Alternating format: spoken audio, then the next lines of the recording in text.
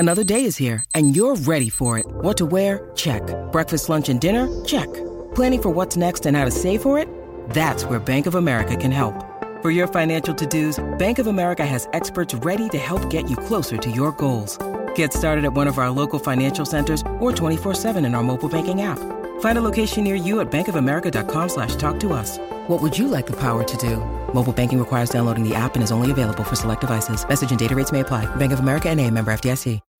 When you need mealtime inspiration, it's worth shopping Kroger, where you'll find over 30,000 mouth-watering choices that excite your inner foodie. And no matter what tasty choice you make, you'll enjoy our everyday low prices, plus extra ways to save, like digital coupons worth over $600 each week. You can also save up to $1 off per gallon at the pump with fuel points. More savings and more inspiring flavors make shopping Kroger worth it every time. Kroger, fresh for everyone. Fuel restrictions apply.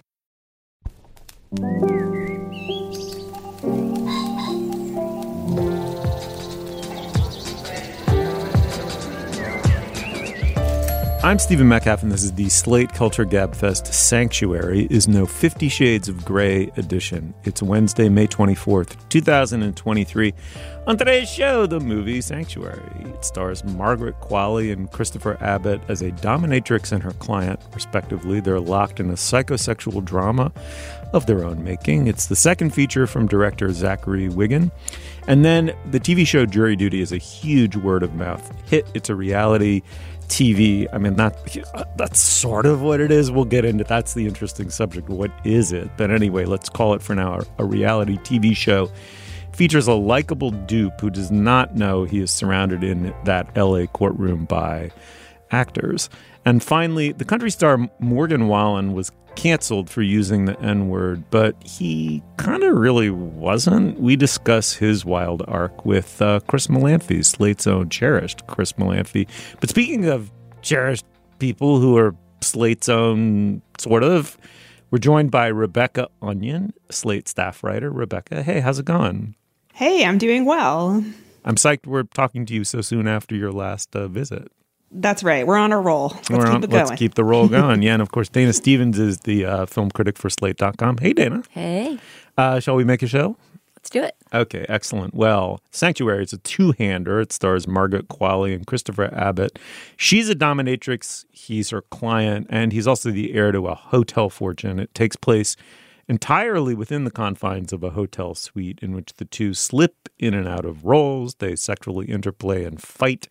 They disclose, they hide, they retract, they break boundaries, they retreat, flash what may or may not be their true selves with one another. What are we watching? Is it a rom-com or a kind of Edward Albee-esque nightmare? A little bit of both. It's the second feature from the director Zachary Wigan. In the clip we're about to hear, the character Hal is about to inherit and totally take over his father's hotel empire. He and Rebecca discuss the impact that their sessions have had on his readiness to do so. Let's listen. What are you talking about? I'm saying your new job, you wouldn't be able to do it without what I taught you. Well, you taught me. Yes? But, you know, what we do here, it's for fun. It's not, you know. What? Real. How? It's not. It has nothing to do with the real world, and that is what I love about it. You don't look it, but you really are so stupid. I don't want to play right now. I'm not. So what do you think you taught me? You know. I don't. Confidence. By doing everything you tell me to do. By submitting to you. That taught me confidence. Okay, when you first emailed me, when we first met, you were like this. You were like this. Meh. And you could barely speak.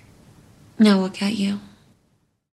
All right, Dana, you are the film critic, as I said, for Slate. It's one of those ones where I'm a little bit on the fence, but I could really be nudged either way on this movie. What about you? What do you think? Yeah, I get Nudge your me. ambivalence, and I'm super curious what you two think, because I don't know that this movie is even exactly divisive in the sense that some would love and some would hate. To me, it was more like I kept flipping back and forth between loving and hating it or being bored or intrigued. during the course of it.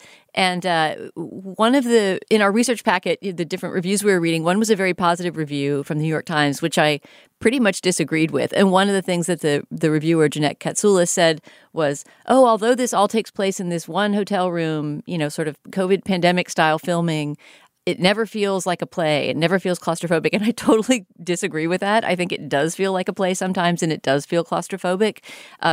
So whether or not you go with this movie and the premise that it has, which has to do, without giving anything away, with a dominatrix and her client getting into all these head games that sometimes resemble romance and sometimes resemble, murderous intent, or the intent of blackmail, et cetera.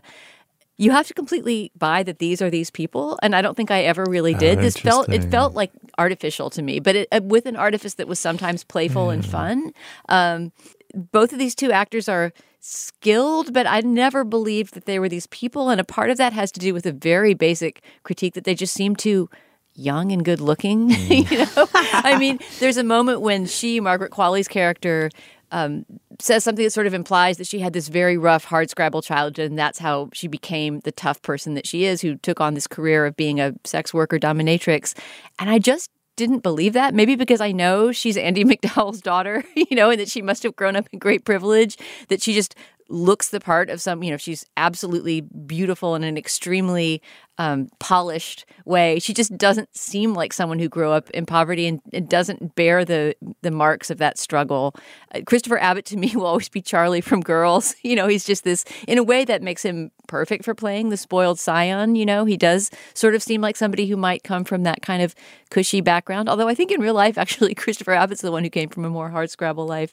Anyway, it always seemed to me like two really good-looking young actors in a hotel room making a movie, And so there were moments where, the dialogue snaps, or, I found some twist in the plot intriguing, but there was never a moment when I really believed that this was actual interpersonal drama happening between two people who weren't Margaret Qualley and Christopher Abbott. I also would love to hear what a dominatrix thinks of this movie, and I wonder whether somebody who actually works in that field would love it, hate it. I mean, clearly it would obviously not really resemble the everyday life of such a person, but whether they would actually find it offensive or wrong would be interesting to see. Fair enough. Rebecca, what about you? Where did you come out on this? Were they somehow too lovely to believe as these essentially broken human beings tormenting and possibly not tormenting one another? What do you think? Well, in some ways, Rebecca, the Margaret Qualley character, is so put together and beautiful looking because she has, as she says in the course of the dialogue, made herself out of whole cloth. I don't know. You could read it that way if you wanted to buy into it a little bit more. And it's interesting, Dana, that you mentioned that you're curious what a dominatrix would say about it. Now, I am not a dominatrix, but I did interview one and do a column for Slate about this movie with Mistress Olivia Snow, who is a dominatrix. And she basically was like, this is completely unprofessional what this person is doing, which perhaps is obvious.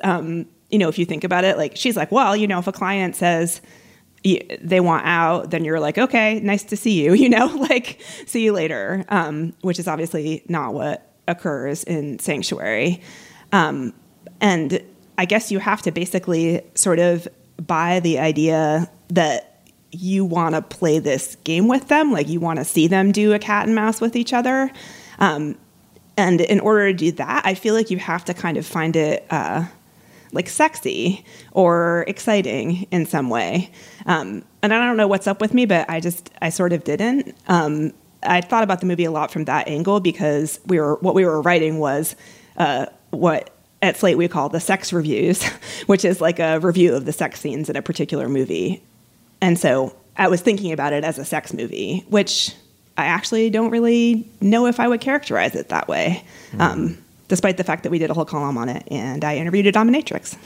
Yeah, I think, you both in a way have put your finger on why I was fence-sitting with this movie. I did not enjoy it. I didn't love it. I didn't believe the movie had the dark heart that it thought it did or wanted to have, which is a problem. It's supposed to be, given the nature of its subject and where it goes in the course of the movie, you're supposed to believe it's approaching the really darkest inner bolus of a human being in some sense, and I never seriously felt that. What I liked about it was, right, is it sort of a sex worker relationship or a therapeutic relationship? Well, it's both, which is what makes it so interesting. I mean, the premise is that she doesn't touch her clients, they don't touch her. And it's like therapy, a transactional relationship whose virtue is you can go places you can't in your non-transactional personal life, right? You can bring to that room. And claustrophobia is an incredibly important part of real therapy and to this movie, right? To not see it as essentially claustrophobic is weird. It needs to be that. But so the question throughout the movie is she breaking the contract totally? Is she revising it as she goes? Or is what they're doing within the terms of the contract? Because actually there's a very destabilizing introductory part where you don't really know, what's going on between them and how scripted it is and how much of it involves his prior consent or even request, right? And that suspense carried me through the thread of the entire film, including just how insanely beautiful they are to both look at. Though I agree that plays against some of the sense of like human damage that this is supposed to be getting at. They just seem too young. Like it's not even quite that they're too good looking. That's just true of every movie and TV show, I guess. Yeah, but, right. But Yeah. They felt like kids playing at being grown-ups to me. I And the felt director that. is quite young too. Yeah. Nothing against that, but he's in his mid-30s or something. It just felt like they were reaching for this kind of gritty darkness that you described that never quite appeared on the screen. Right, but I would say nonetheless there was a point of interest for me, which is while it's trying to be outre and describe something quite specific and uncommon, the essential kind of mystery at the heart of it, is this real or am I being played? Is this transactional or non-transactional? Where does what I paid you for and what you actually feel begin and end or bleed into one another confusingly?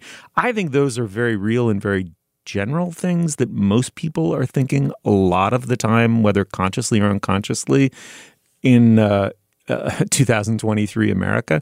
And I thought, okay, this is playing with that in this weird way. That said, I don't think we can really discuss this movie. We don't want to spoil it, but I don't know about the ending. Is the ending meant to be open-ended? The stars insist it wasn't. And if it isn't, it's banal. If it is, it's kind of weirdly satisfying because it keeps the weird queasy agnosticism of what people's motivations are intact. Can you speak to it without spoiling the film? I mean, I'll give the ending this. It was a surprise. The ending is not exactly a twist, but it is an unexpected tonal shift. And there is something satisfying about the fact that it was an ending. Like, oh, well, there's an ending for you. But does it make sense with that story and those characters that we've just spent an hour and a half with? Not really. The ending doesn't ruin it, but it goes to what I said at the very beginning about not being sure that this movie knows what it's trying to say, particularly when it comes to her character, Margaret Qualley's character, right? I mean, him, he's the guy calling the shots in a way. He's the one with the money. He's the one who wrote the script that they're saying at the beginning, even if she goes off script. And his motivations are more understandable, but what exactly her character wants and whether she gets it in the end ends up being a complete mystery to me. And I can't say that that's really some kind of open-ended ambiguity that's in praise of the movie. It's just like not knowing what the movie is talking about. I was going to say, he even says at one point, Hal says to Rebecca, what do you want? I offered you X, I offered you Y, I offered you Z, and you don't want any of it. And I'm like, exactly. Like, what do you want? Yeah, no, I know what you mean. The ending was, I sort of felt like it made things fit together in my mind, but almost too much. I didn't feel like I was quite satisfied with it. And Olivia Snow was like, oh my God, we would never do this. Professional dominatrixes would never do this. But maybe that's part of the point. This person, Rebecca, is supposed to be like a singular, like a single-minded, almost sociopathic, like manipulator in some way. But I agree that, like, if she is a single-minded sociopathic manipulator, then there's a lot of other things that kind of don't make as much sense or are less satisfying. Yeah, I mean, I will say that if you walked away from the ending with the feeling that the ending seems to be telling you to walk away with, at least on the surface, could be ironic, right? It could be a double meaning or something. But if you just walked away with that affect, you would be a very confused person who had not reconciled the complexities of the movie at all. Yeah. All right, let's be as pat and unsatisfying as this movie and end the segment by asking thumbs up or thumbs down. Like, we're kind of fence-sitting. Like, you actually have to, like, donate at least 90 minutes, you know, even once it's streaming. Right now. It's in theaters. Around the table. Go, don't go. What do you say? I'm trying to be generous, but I think ultimately if somebody was just, do I spend my 90 minutes doing this or not, I'd say no. I think if there's anything about it that intrigues you and you sort of collect weird movies about psychosexual drama, you might get something out of it. Rebecca? Yeah, I have to agree. I feel like it's a little bit of a trifle. Like, I feel like I'm not going to remember it very much. But I agree with Dana that if you're curious about this kind of dynamic, then you might enjoy. I say for fans of one or both of the actors, go. If not, wait for streaming. All right, it's Sanctuary. It's in theaters right now. When we fence it, it's nice to be nudged one way or the other by the listenership. Shoot us an email if you have a strong feeling about this one. All right, let's move on. Tired of not being able to get a hold of anyone when you have questions about your credit card? With 24/7 US-based live customer service from Discover, everyone has the option to talk to a real person, anytime, day or night. Yes, you heard that right. You can talk to a human on the Discover customer service team anytime. So the next time you have a question about your credit card, call 1-800-DISCOVER to get the service you deserve. Limitations apply. See terms at discover.com/creditcard. Our bodies come in different shapes and sizes, so doesn't it make sense that our weight loss plans should too? That's the beauty of Noom. They build a personal plan that factors in dietary restrictions, medical issues, and other personal needs so your plan works for you. Noom doesn't restrict or shame when you want to treat yourself. Their flexible program focuses on progress instead of perfection. You don't have to give up carbs or anything. And with their daily lessons, you can learn something new about your food choices every day. After just a few days of using the app, I learned how to recognize cues for overeating and how to choose the right foods to feel full. Stay focused on what's important to you with Noom's psychology and biology-based approach. Sign up for your trial today at Noom.com. That's NOOM.com. And check out Noom's first ever cookbook, The Noom Kitchen, for 100 healthy and delicious recipes to promote better living. Available to buy now wherever books are sold.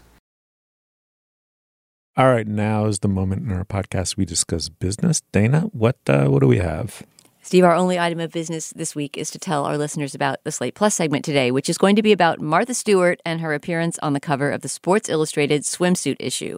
At 81, Martha Stewart is the oldest person ever to have done that magazine cover, and it also prompted a debate on whether this is a progressive move on the part of Sports Illustrated or whether it's just the reinforcement of more harmful beauty standards. So we're going to lay out some of those arguments and offer our own thoughts about Martha Stewart on the Sports Illustrated cover later on in the podcast. If you're a Slate Plus member, you will hear that at the end of this show. And if you're not a Slate Plus member, you can always sign up at slate.com/cultureplus.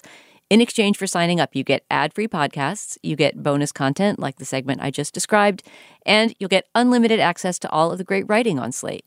When you're a Slate Plus member, you will never hit a paywall, and you'll also be supporting us, our work, and the work of our wonderful colleagues. These memberships really matter a lot to Slate, so please sign up today at slate.com/cultureplus. Once again, that's slate.com/cultureplus. All right, back to the show.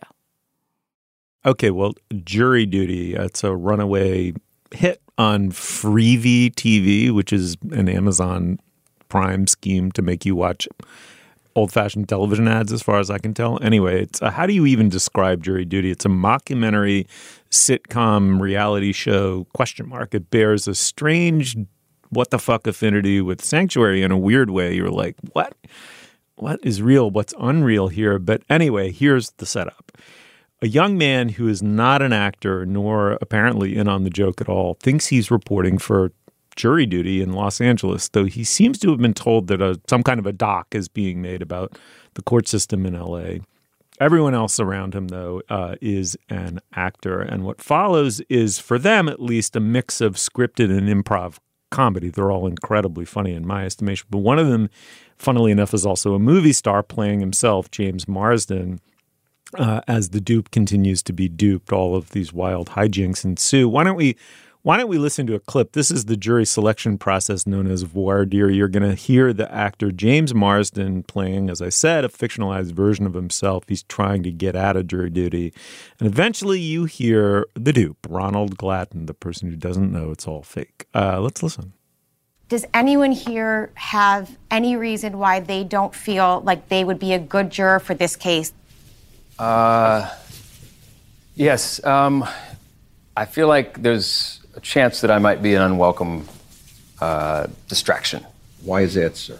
I'm a recognizable public figure. Respectfully, I don't recognize you. I'm sorry. Who are you? That's okay. A lot of people do. My most recent movie is this movie, Sonic the Hedgehog, and this gentleman and I were just chatting about it earlier and yesterday, and he's a big fan, and we... You were talking to this gentleman? Did you stand up? Do you know who this fella is? I do, yeah. It took me a little bit to notice him yesterday, but I recognized him, yes. What has he done? He's done X-Men, Sonic, he's in Hairspray, 27 Dresses, Death at a Funeral. Last one. Have you seen all those films? No. Okay. Do you think that him sitting would be a distraction?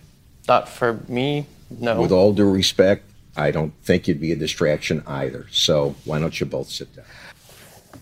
All right, always a good time. We were laughing in the studio as the clip played. You hear Marsden prompting him with other titles. And Rebecca, if nothing else, Marsden pokes a lot of fun at himself in this. It's that part of it's really good natured.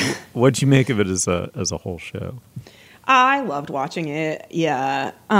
It's funny because I don't know if you guys saw the latest season of Party Down, but James Marsden is in that as well. And he plays like another kind of evil movie star, or not evil, but like this same kind of vacuous figure. Yeah, we did. We've talked about it on the show, actually. Oh, you did? Yeah, okay. So he seems to be making like a little bit of a side career of this sort of thing.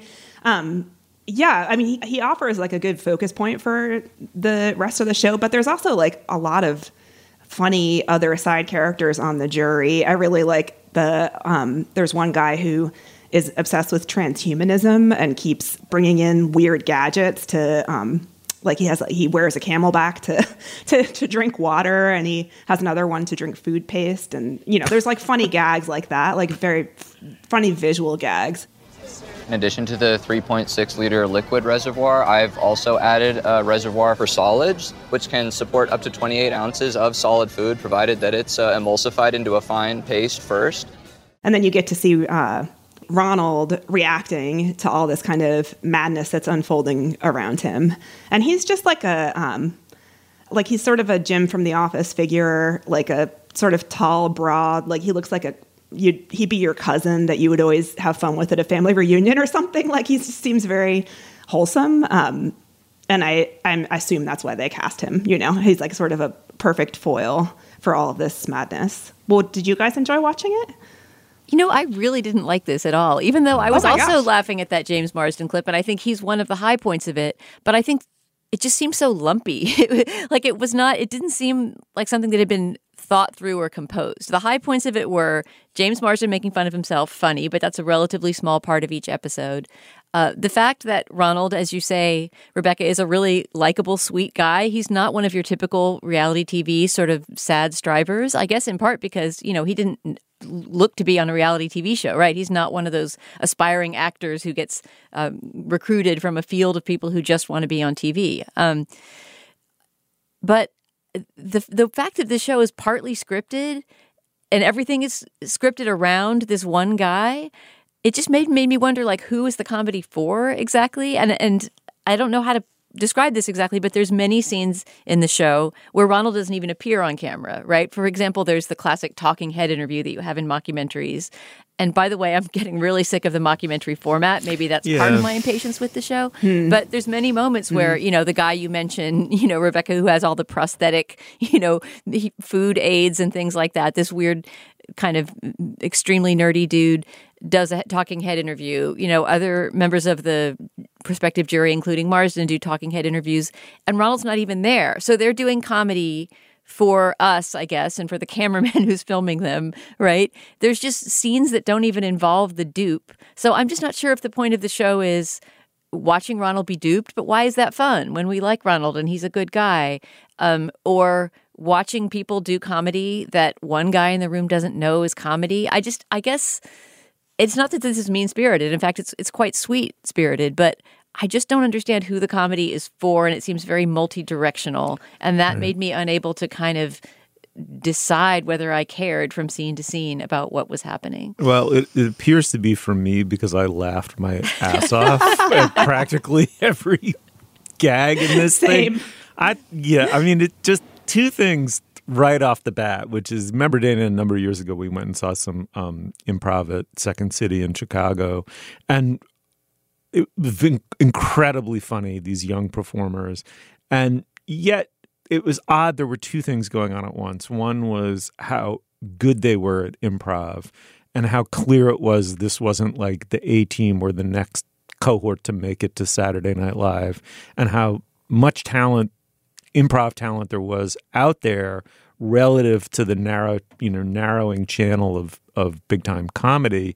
And this show proves that, right? You need a bunch of unknown, other than the joke of Marsden being a celebrity and playing himself, you need a bunch of unknowns who have to be very gifted at improv and experienced with improv, because as scripted or pre-planned as much of this is, a lot of it is just unfolding in the moment because of the X factor. So it's both, and I think they do a beautiful job. Like, they're just deft improv comedians, and with this weird, X factor at the center of it, this guy. And then the second thing is the way they got him. The producers got him. The dupe is they just obviated and end-runned around all of the usual ways for auditioning reality TV talent. So he has none of the I'm here to perform, I'm here to break out and become an Instagram superhero, and he's kind of lovely, actually. Yeah, he's trying to do his civic duty, right? He's very friendly. He is there to make friends.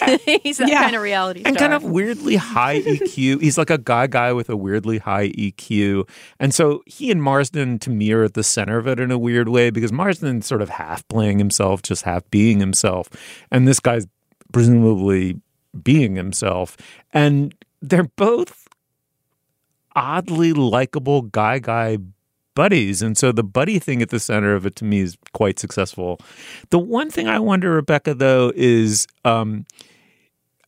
there gets to be a moment right around episode 3 or 4. I can't remember, where I was like, is this guy really totally not in on the joke? I mean, I didn't expect that there was cynicism on the part of the producers or disingenuousness on his part. I didn't feel like he was pretending that he didn't know something that he did or whatever. But there are just these moments where what did they tell him that he doesn't think he's in the middle of a prank show? It just gets so outlandish. It does seem innocent in that regard to me, but I'm about 5 episodes and I have to keep watching because I want to see that moment of revelation and wonder if he just at a certain point just doesn't just turn to the fucking camera and say, okay, guys, what the fuck is going on here? Yeah, I'm going to keep watching for that same reason, because I'm so curious, because the whole game is, okay, so say you are actually at jury duty. There is usually like a couple entertaining weirdos in any group of like 12 random citizens. And like things are weird out there. Like there's a lot of strange vibes and people with weird fixations and so the game, of course, is like, how long can he accept the idea that like actually these people are for real?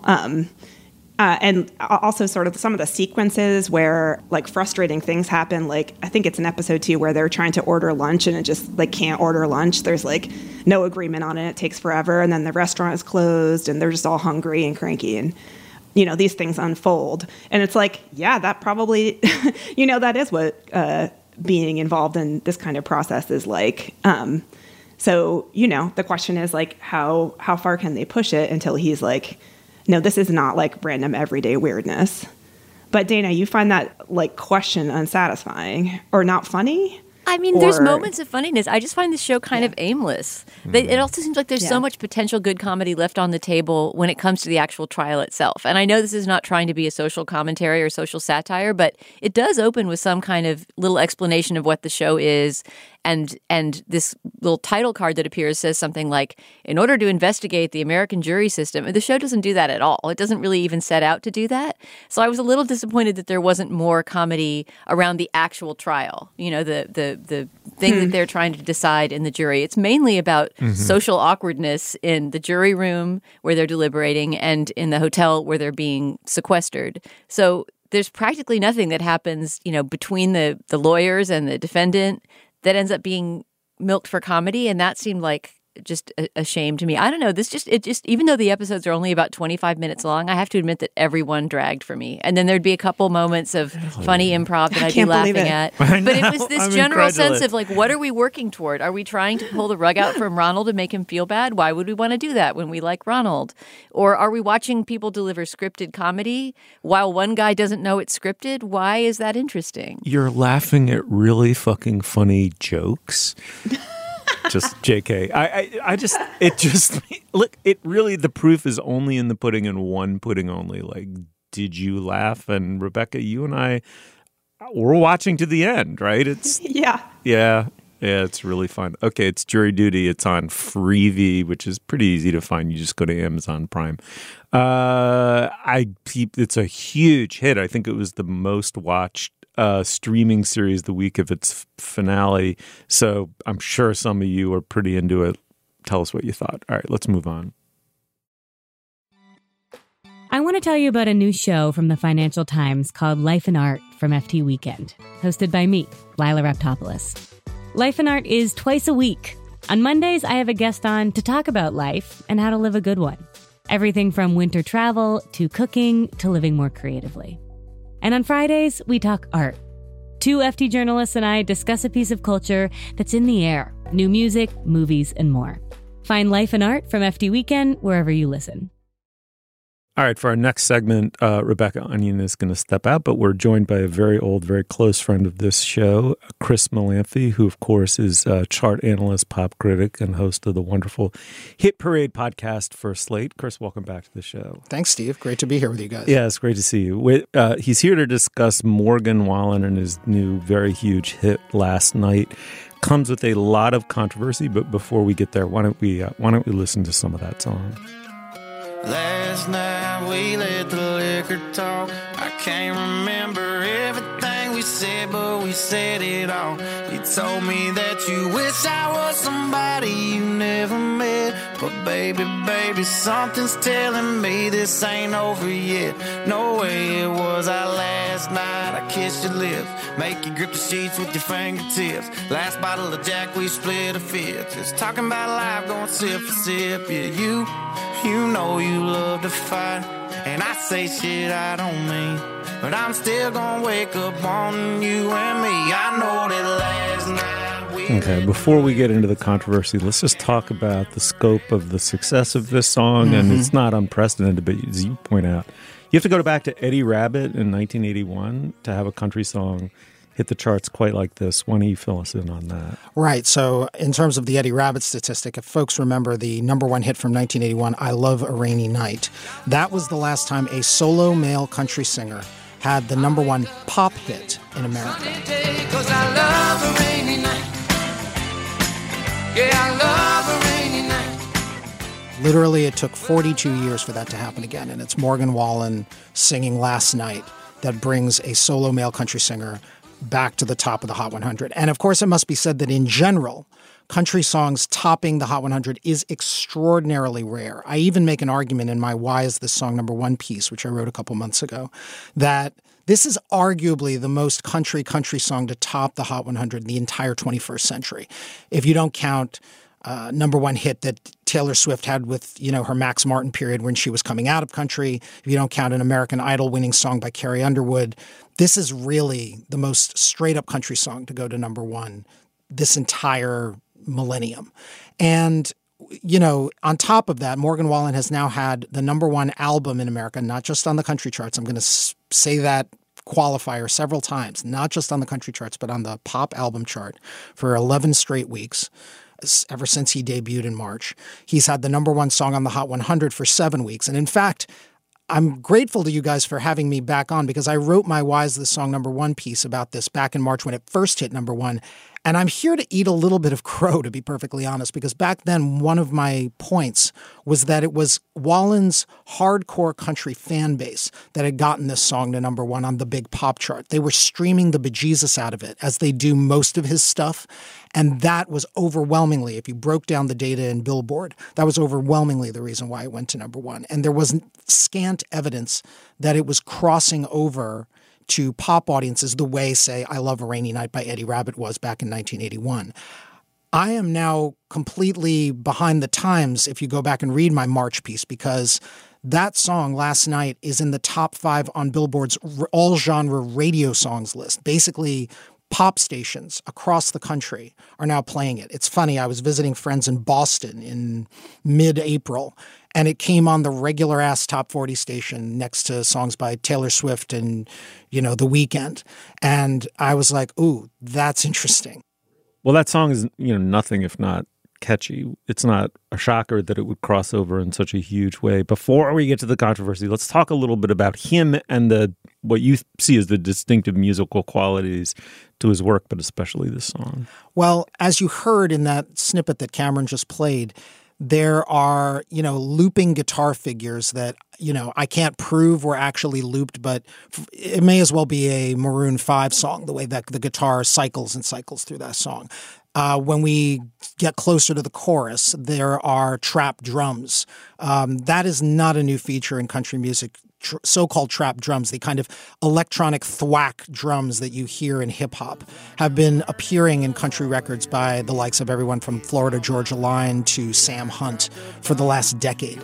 But they're even more overt in a lot of Morgan Wallen's stuff. I've wasted on you all of this time and all of this money, all of these sorries I don't owe you, honey. What's also interesting about Wallen, and I mentioned streaming earlier as the dominant factor in why he is doing so well on the charts.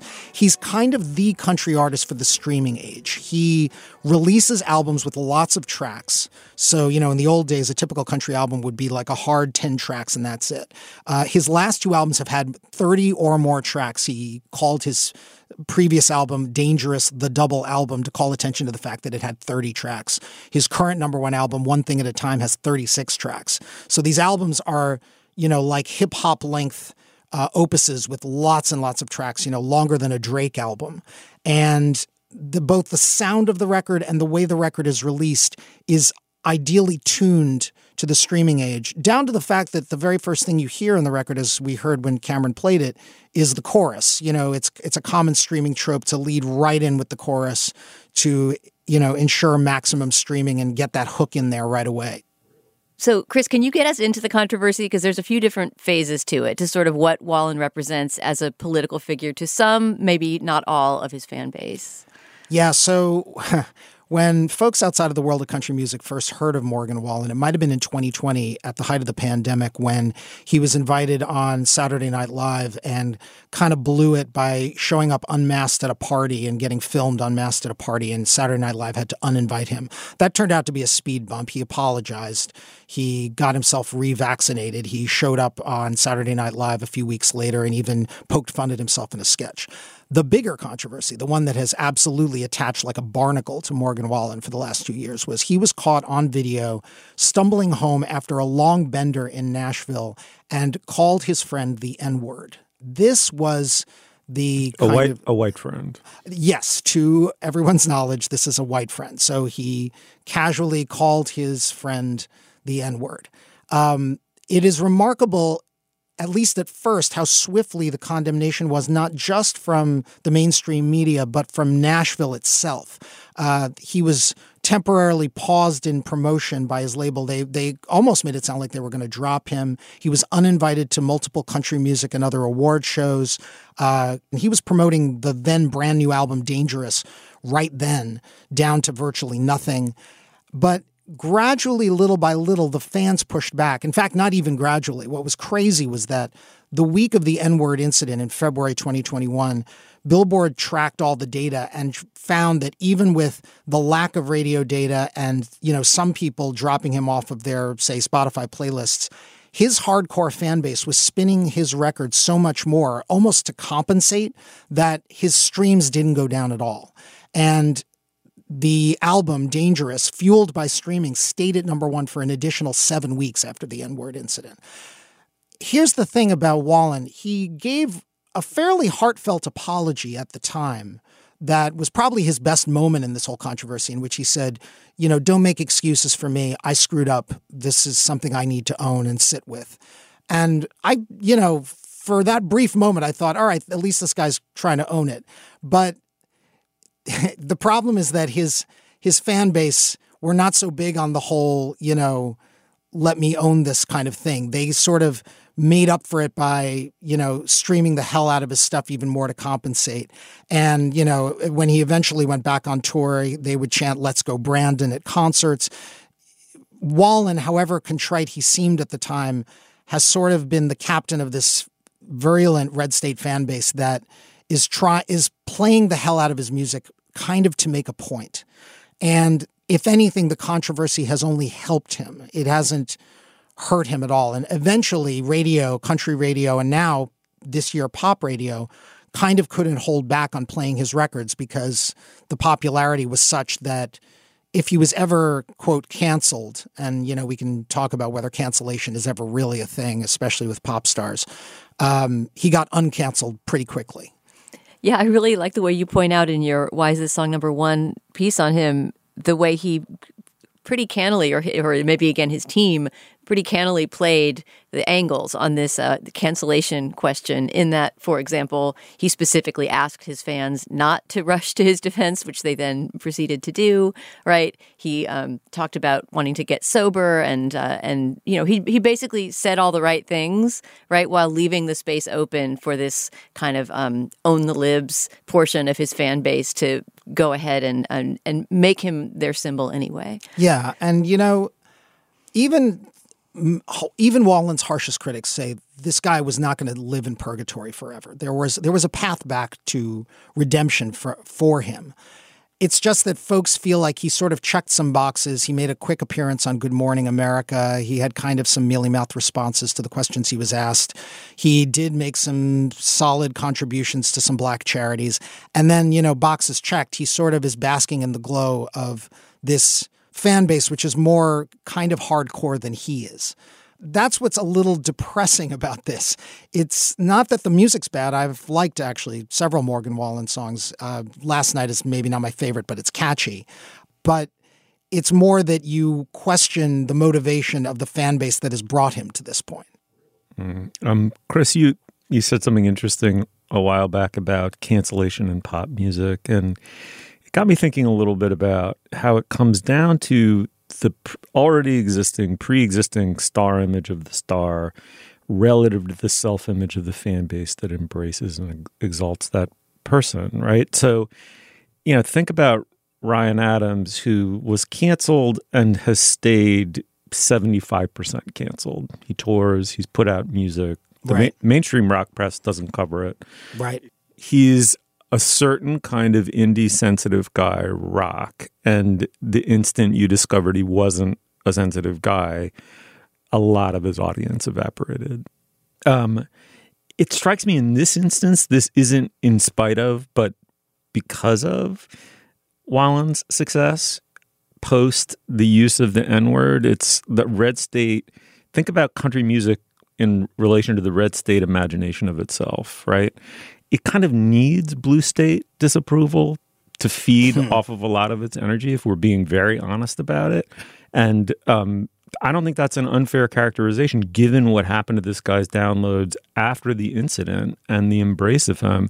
And it worries me to think it's at least possible that the quote-unquote crossover appeal is being driven by the supposedly shocking crossover appeal of, you know, I don't know, like George Wallace, Donald Trump. It's like, how many times are we going to be surprised that it's not in spite of the indiscretion, racial indiscretion on the part of a white artist or politician? It's because of.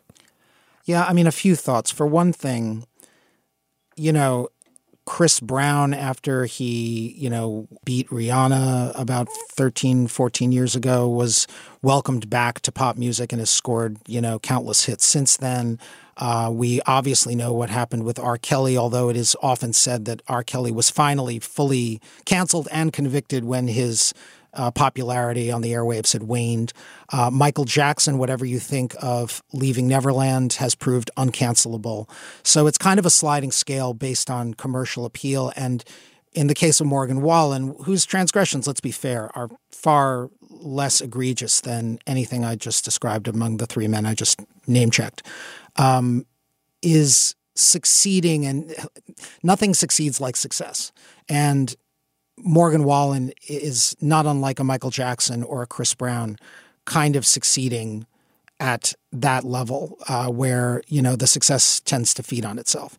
And as for the red state versus blue state thing, what's sort of interesting is that streaming music has upended a lot of what we understand of what's popular in the last 5 to 10 years, whether it's, Christmas records. I've been on this show to talk about Mariah Carey's Christmas record, or We Don't Talk About Bruno from an animated kids movie going to number one. Currently, there is a regional Mexican song by a guy named Peso Pluma in the top 10 of the Hot 100. So regional Mexican music with trumpets and horns is currently doing well on the charts. Streaming reveals audiences that heretofore were sleeping giants. Right now in the top 10, there's not only Morgan Wallen's number one hit, but moving into the top 10 this week is a cover of the song Fast Car, the Tracy Chapman song from 1988, by Luke Combs, who's another massive country artist who's never had a pop hit before. And whether it's, streaming or, airplay from radio stations that might not have touched country before, all of these metrics are getting upended, and we're realizing that, what we consider pop is a wider definition of what pop is. So I remember when we were driving in your car, speed so fast it felt like I was drunk. City lights lay out before us, and your arm felt nice wrapped around my shoulder in a high. Well, Chris, as always, a real pleasure having you back on the show. It's nice to see you in the flesh, and come back soon, okay? Hear, hear. Looking forward to Summer Strut this year. Fabulous. Oh, yeah. It's coming up. It'll be really fun. Let's go out on Fast Car. You got a fast car. We go cruising, entertain ourselves. Still ain't got a job. So I work in the market as a checkout girl. I know things will get better. You'll find work and I'll get promoted, and we'll move out of the shelter. All right, now is the moment in our podcast when we endorse Dana. What do you have this week? Steve, I'm going to do a kind of a conceptual endorsement, and I'm nervous about it because whenever I do that, I get laughed at.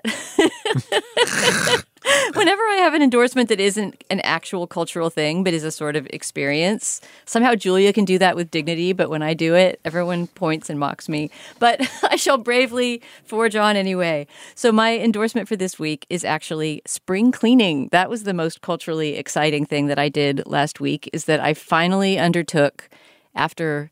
I hadn't done it since probably before I started my book. So 5 years or so, I'm doing a deep cleaning of my basement, which is also my office and my laundry room. You know it because it's our guest room too. So you've spent the night down there. Crashed. Yeah, really nice. And it's a great space, but it's a basement, so it's going to get really dusty. Schmutzy. It was schmutzy down there. Yeah, it's like it's got a level of sort of dust that's never going to go away. It'll probably always have some bugs. It's buried in the ground. What are you going to do? But it's also a really nice space when you get it together. So I'm trying to just pull everything out from under all the furniture, dust it, mop, all that stuff, and then get rid of things I don't need. Something that's going to take, at the rate I'm doing it, probably weeks, if not months, of just doing it a bit each weekend. But I've discovered this kind of great cultural angle on how to do it. The record player in my basement I hadn't used in probably almost a year because of the mess down there. It's a table record player, and so it was all stacked with papers and things. And by the time I got all that stuff off and put away, I could put my records on again. And so now I have this great way of pacing my cleaning where I listen to 2 records. I'll have a cleaning session. I'll go down. I'll pick out 2 records to listen to each side. And I put on the records and clean during the records. And then when they're over, I can stop cleaning. Usually I don't want to because by then you're on a roll and it's fun and you keep on doing it. But that's the limit I've set for myself, is that I'll have a cleaning session, go down, listen to 2 records. So it takes about, I don't know, an hour and a half or something like that maybe. And And it's very satisfying and also a way to sort of get to know my music that's been sitting unlistened to for so long. So good. On every level, it's sort of like pulling up the cakey old dusty layers and, beating them out against the railing and getting them clean. Nice. So spring clean and listen to records. And speaking of listening to records, it's the album thing that we've talked about recently on this show, right? Is that when you really focus on listening to a whole album all the way through, you can see the purpose in putting it together in a way you can't when you're listening song by song. And the cleaning time is what gives you the ability to do that. I love everything about that endorsement. I just want to say my schmutzy joke was just a bad attempt at humor. It's actually, I came home after that night at your place raving about your apartment and guest quarters and all of your life choices. I just was like, there's a person who knows how to freaking live. So I was just trying to be silly. But oh, thank you. We'll come back and see it once it's all cleaned out. I'd love to. Oh my gosh, yeah. And Rebecca is back for the endorsements. Rebecca, what do you have? Yeah, so in our house, we've been doing a little pre-Little Mermaid film festival. So my husband and I have been trying to find mermaid horror movies, like movies about mermaids that are not for children, basically. And we've watched a couple of really interesting ones. And the one I want to recommend is called The Lure. Have either of you guys seen this? No. Nope. Okay, so it's from 2015, and it's Polish. And there's basically the premise, it's the Little Mermaid story, right? Like it's two girl mermaids who come up out of the water and become nightclub singers. And so it's a musical. It's a horror musical. And it's in Polish. And so they end up working at this nightclub and falling in with this band. And it's just like very simultaneously sort of original and lighthearted, but also dark. Like it goes there. These are like the kinds of mermaids that have teeth that come out.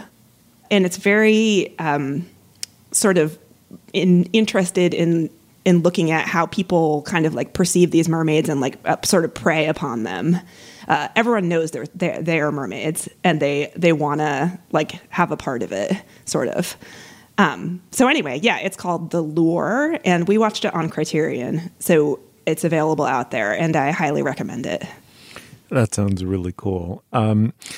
So I am going to endorse review essay in the New York Review of Books about a couple of recent books about cryptocurrency. And what I thought was so unique and finally quite spectacular about this essay is that just dealing in crude stereotypes, this isn't, across the board totally true.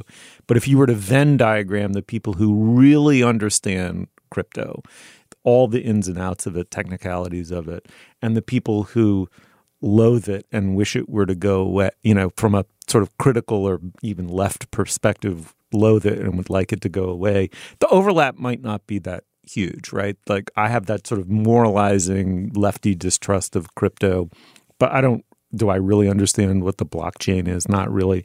And this is just one of those exemplary pieces of intellectual work. It's a beautifully, elegantly, concisely, lucidly presented summary of exactly what the phenomenon is, where it came from, all the ins and outs of it. There's this thing called forking and hard forking. It's impossible to understand the fate of crypto. And this is not esoterica, right? It is. I mean, as the piece argues, this is a preposterous, B, valueless, C, socially destructive thing. And, to levy that criticism, you should do it more than from your viscera and your instincts. You should do it with this kind of explanatory power. And I thought this was just an unusual piece of writing, and it was very powerful in that regard. It is called The Price of Crypto. The person who wrote it is, as I understand it, a young academic out west named Trevor Jackson, who has published his first book on economic history on impunity and capitalism. I want to read it very badly after having read this. It is in the New York Review of Books, and it is up online now. The Price of Crypto by Trevor Jackson. Check it out.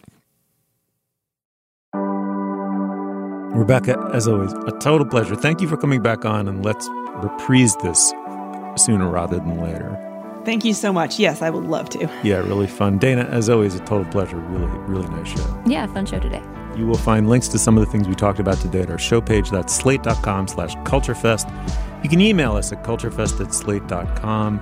Our introductory music is by the composer Nicholas Patel. Our production assistant is Kat Hong. Our producer is Cameron Drews. For Rebecca Onion and Dana Stevens, I'm Stephen Metcalf. Thank you so much for joining us. We will see you soon.